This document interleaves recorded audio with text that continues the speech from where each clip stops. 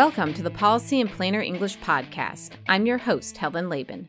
And today, we're continuing our conversation about food access as part of healthcare, moving away from the process of screening for food insecurity to what happens next with the care coordination team. This is the touchy-feely one. There are some people, among them my colleague Kaylana. Hi, I'm Kaylana Blindo. I'm the project coordinator here at Bi-State. Who believe that not everybody has the personality required to be an effective care coordinator. I don't want to say heart to heart because that makes it not professional. One could suggest that Kaylana has this type of personality, and I do not. I really want to get you good stuff. I really want to help you get good material. Yeah, definitely one of us with the helpful personality. And it's no joke. We heard Christina Quinlan discuss this in an earlier episode, and it's practically in the job description. Care coordinators are approachable, knowledgeable, and provide frequent, reliable follow-through for patients between provider visits. A care coordinator is going to coordinate all elements of what will help a patient achieve and maintain good health. Whether that's providing follow-up across a mix of different medical providers for someone who needs a series of referrals, or if it's connecting the medical side with community supports, like for food access. Here's Kaylana's definition. Care coordination provides patient-centered, basic case management and teaching for patients with one or more chronic conditions, health, and/or social health needs.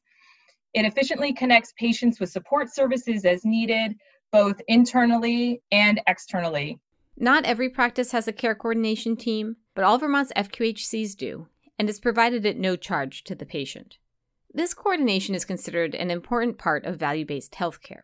A frequently cited statistic is that medical care only determines about 10 to 20% of our health. The rest is due to a range of factors, like ties to community, living situation, lifestyle, and other contributors.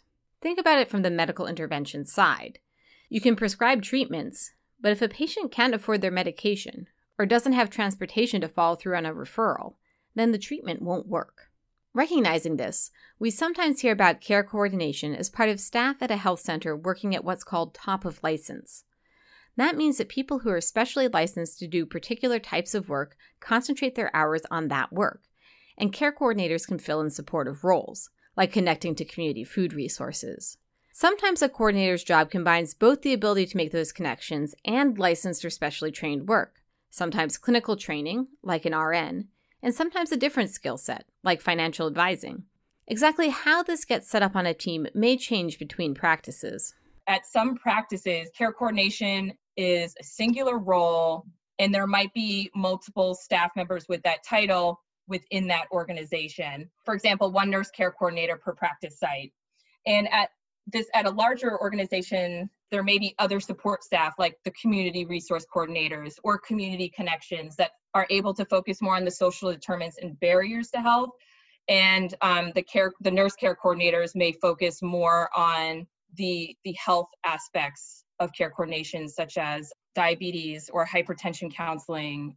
At other FQHCs, such as the FQHC I worked for, care coordination responsibilities are spread out among several team members, and those staff contribute within their scope of practice. So, for example, when I was a care coordinator, I was also a certified application counselor with Vermont Health Connect. I was an outreach and enrollment specialist. I worked a little bit with marketing and fundraising. All of those roles worked together, and I worked with other team staff. So I worked with IT, front desk, nursing staff, providers, and dentists, and all of us working together were able to make care coordination at that FQHC successful.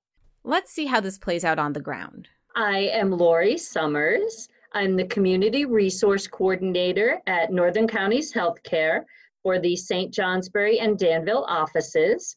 As Community Resource Coordinator, I help with all things social determinants of health. Lori, let me say, is great at explaining her work, which shouldn't be a surprise since explaining things in healthcare is literally her job. Here she is walking me through what happens after a patient shares with their provider that they have a concern about food security.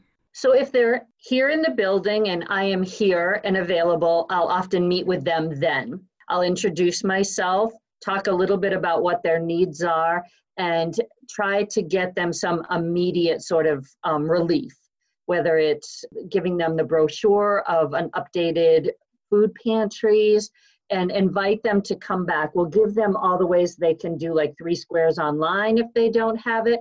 But if they're struggling and don't feel comfortable filling out applications, we'll ask them to come back at a convenient time if now doesn't work out.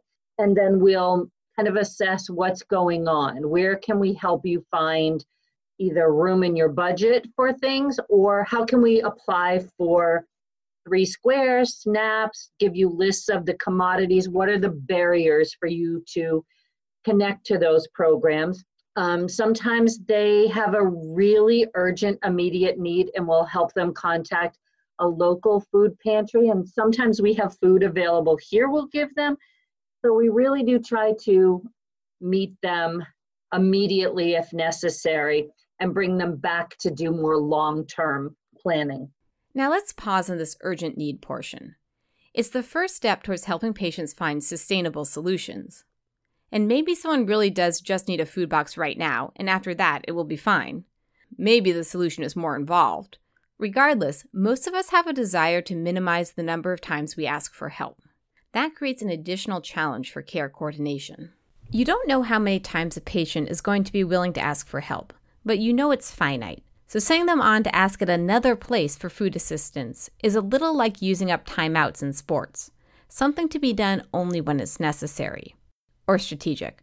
I don't know a lot about sports that have timeouts in the rule book. The process is sometimes hard because patients will say, oh, I've been to that food pantry, I can't go back a second time, or they feel like they're being judged if they go back a second time. So we have been really trying to brainstorm, how can we help with more of the emergency need? That one time, I'm just down to near the end of the month, I had a flat tire, had an unexpected expense, now what do I do?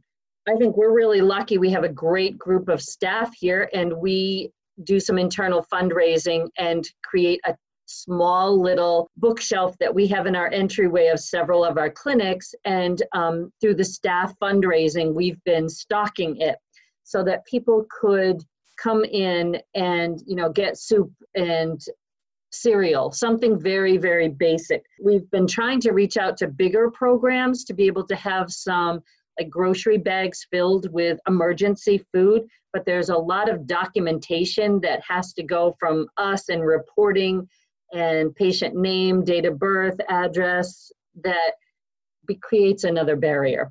That sounds reasonable. Someone says they have a food concern that's interfering with their health. You want to be able to say, no problem. Here are some groceries to help out right now, and let's sit down to come up with a longer-term solution. You do not want to say, food security. Well, here's a stack of 20 forms and 6 referrals. Work your way through that, and then maybe I can do something for you. And yeah, you may eventually get to those 20 forms and 6 referrals, but we're trying not to have that be the very first step in the care coordinator relationship. Yeah, I've called different places and said like, hey, you get USDA food. Can we just if you're not giving it all out, can we get some of that food that doesn't expire? Like, cereals and breads and juices and things that last. And we can just have 6 bags to give out, but we have to report they need us to report. And then it becomes a barrier to get them to consent that we can report that information to someone else. And we just haven't found a way to get around that. So staff have been fortunately doing my Super Monday where they can get a bowl of soup and make a donation, and then we go and buy it. But it seems like there should be another way. We can set up some more of these long-term help, like doing the 3 Squares applications, but when someone comes in with that need and they're really struggling with pride, and getting them to feel okay going to a food bank or helping them is sometimes a barrier that they can't get over.